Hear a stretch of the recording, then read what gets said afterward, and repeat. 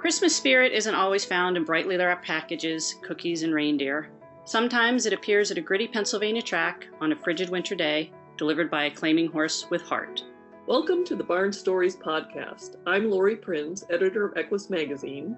And I'm managing editor Christine Barakat. This podcast features our favorite essays and articles published in Equus over the past 40 years. Although Equus is known for articles on horse care and veterinary research, our editorial mission has always been guided by the bond that exists between horses and people. And each issue has featured a real-life story that celebrates how horses enrich our lives and touch our hearts.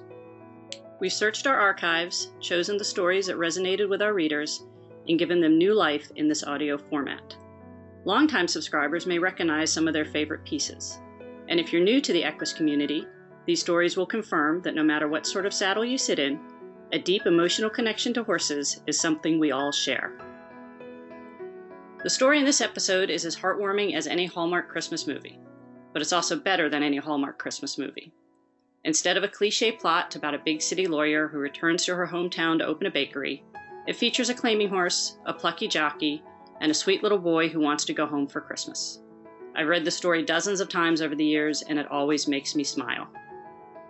This story has always been one of my favorites. It could become a holiday classic like the movie It's a Wonderful Life, destined to be listened to every year because it reminds us that there is good in the world and that horses have a special way of bringing us together. But instead of Clarence the guardian angel, we get Colbay, a guardian claiming horse. It also has a similar theme of community pulling together when someone needs a hand. That's something horse people do year-round, but it's particularly poignant when it happens at Christmas time. So grab yourself something warm to drink, settle in, and enjoy this soon-to-be holiday classic, Home for Christmas, written by Jan Jasian Cross and read by Taylor Autumn. It was some kind of cosmic thing that took me there. I certainly did not go for the money or the atmosphere. Pocono Downs in late November was, in fact, quite depressing. The temperatures averaged about 25 degrees by post time for the first race each evening.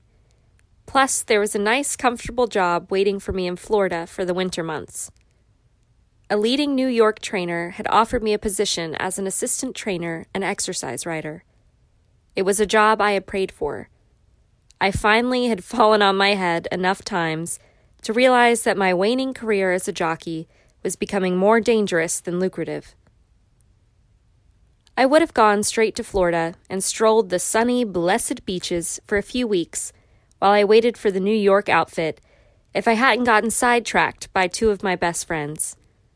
Russ and Jackie were a hard-working young couple, and I had won a few races on their cheaper horses at a Philadelphia track.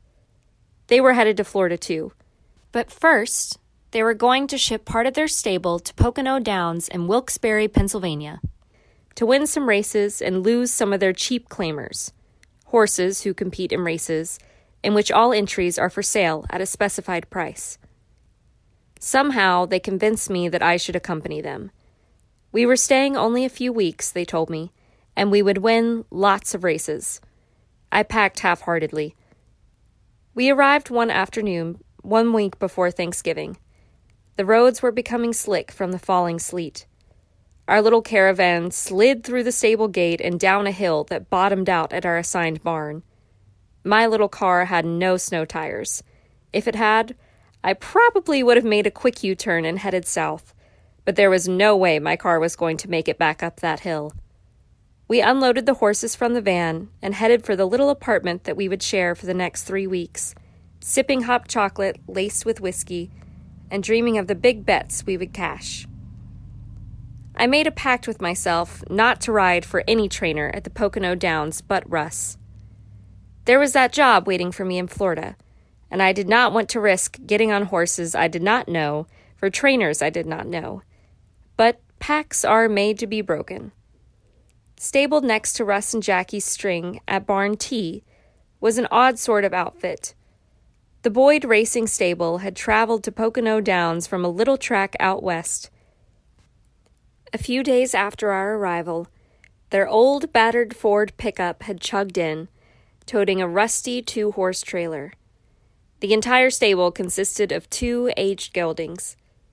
the two old war horses received plenty of attention, for their trainer, Sally, was accompanied by her husband, elderly father, and young son. The little boy, Scott, was a tow-headed, courteous, and attentive 11-year-old. I asked how it was that he got to skip school and live at the racetracks with his folks. Scott told me that just as soon as the family could get some money together, they would be heading home for Christmas. Then he would return to school. Home, Scott told me, was in Arkansas. Sensing that the Boyd stable could not afford an exercise rider, I volunteered to gallop their two-horse stable for them. Sally readily accepted my offer. One horse, Bart, galloped an easy mile every morning, but the other horse, a black gelding named Coley, was a wee bit off in the left ankle and usually was ponied alongside Russ's stable pony for his daily exercise. Within hours of arriving at the track, little Scott asked Russ and Jackie if he could work for them for wages. I am sure that Russ had no clue as to what duties Scott could perform, but he did not hesitate in putting the little boy on his payroll.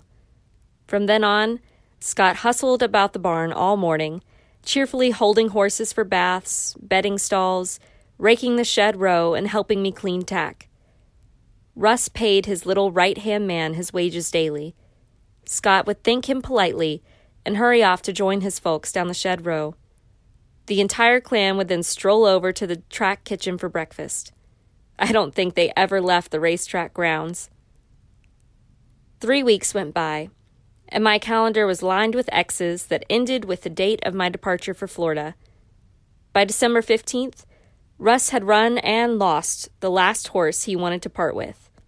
He was making shipping arrangements, and I was planning to get my gear out of the jock's room and settle up with my valet, Paul. Our neighbors down Shed Row had not yet raced Coley or Bart.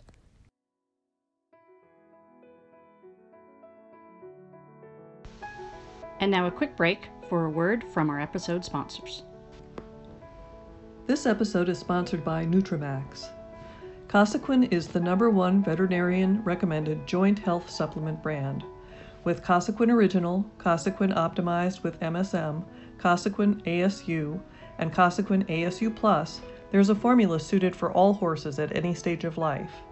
Our $10 rebate on ASU and ASU Plus large tubs gives you back an extra $10 on our most advanced formulas.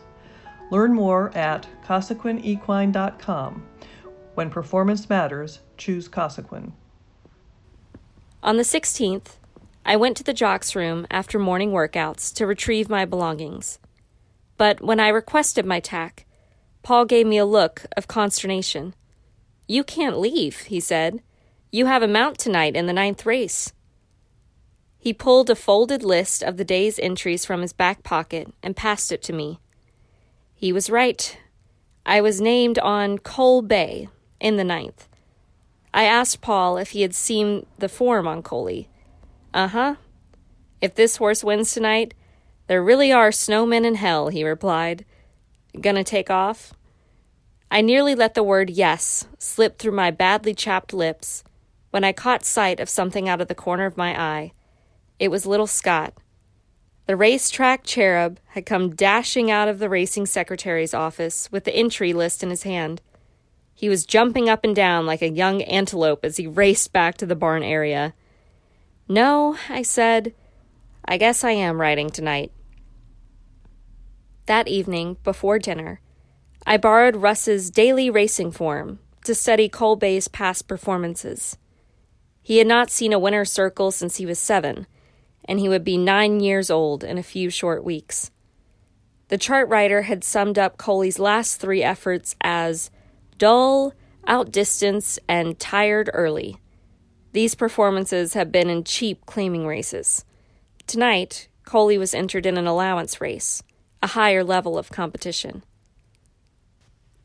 At 6:30, I went to the jock's room to await my last ride at Pocono Downs. God, it was cold out. As I donned my riding garb, I thought to myself that riding a 60-1 shot on a night of freezing temperatures was not a terrific way to end one's racing career. Such was fate.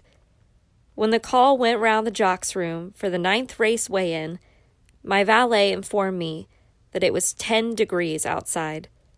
I put on an extra heavy turtleneck shirt after weigh-in and stuck my gloves and boots into the sauna for last-minute toasting before venturing out. In the paddock, my teeth chattered as Sally told me that Coley was a cold-weather horse. The old gelding did look good. His coat was thick and shiny. His large hazel eyes were bright with anticipation. I glanced over at our competition. One horse stood out. The betting favorite, Fast Exit, had just shipped in from New Jersey, but I knew him well. I had ridden Fast Exit when he won his first race a couple of years before at a Jersey short track. With that race, I lost my bug, the weight allowance given to apprentice riders until they chalk up a certain number of victories, and the trainer I was riding for promptly fired me. Another memorable day in my career. The same trainer still saddled Fast Exit, and I waved stiffly at him as he met my stare. Suddenly, Coley and I had a mission. We had to beat Fast Exit, for old time's sake. When the gates opened, Coley shot out like a bolt of black lightning. We easily took the lead, with Fast Exit alongside. My old Coley was running like a fine-tuned sports car. In fact, Fast Exit seemed to be having trouble keeping up. I signaled to Coley, and we easily left the favorite in the dust. From the quarter pole to the wire, we galloped along, just me and Cole Bay. At the 8th pole, I started grinning and posing. To the wire, we coasted 4 lengths ahead of the favorite. Coley pulled up kindly and galloped back to the winner's circle like a gentleman. He was my hero, and I patted his glistening neck tenderly as we posed for a picture. Sally, her husband, her father, and little Scott were surprisingly calm during our brief victory ceremony. We knew he could do it, Scott declared. I thanked them all for the most memorable ride. The next morning, I went to the stables at 8. I was packed and ready to head to Florida. But before I hit the highway, I needed to see my new friends one last time. I headed over to the 2 stalls where Cole Bay and his stablemate had been bedded. But the stalls were empty. I was quite upset to find the Boyd stable gone without notice. Russ walked down the shed row and stood by my side as I stared misty-eyed at Cole Bay's empty stall. They were already gone when I got here this morning. They must have loaded up in the middle of the night, he said. I think something was left for you on their tack room door. I walked slowly to the end of the shed and pulled the piece of white construction paper from the door. On it was a crayon drawing depicting a huge black horse in a winner's circle. His jockey had been given a large red nose like that of Rudolph the Red-Nosed Reindeer, and a family of 4 was grouped at the horse's head. I smiled as I read the neatly hand-printed caption at the bottom of the picture.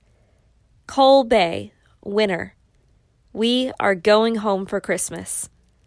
And in smaller letters, thanks, Jan. We love you. It was signed by Scott. Only then did I realize why I had come to Pocono Downs. Thanks for listening to Barn Stories. We hope you enjoyed this episode. If you have a favorite article or essay from the Equus archives that you'd like us to feature in a future podcast, let us know.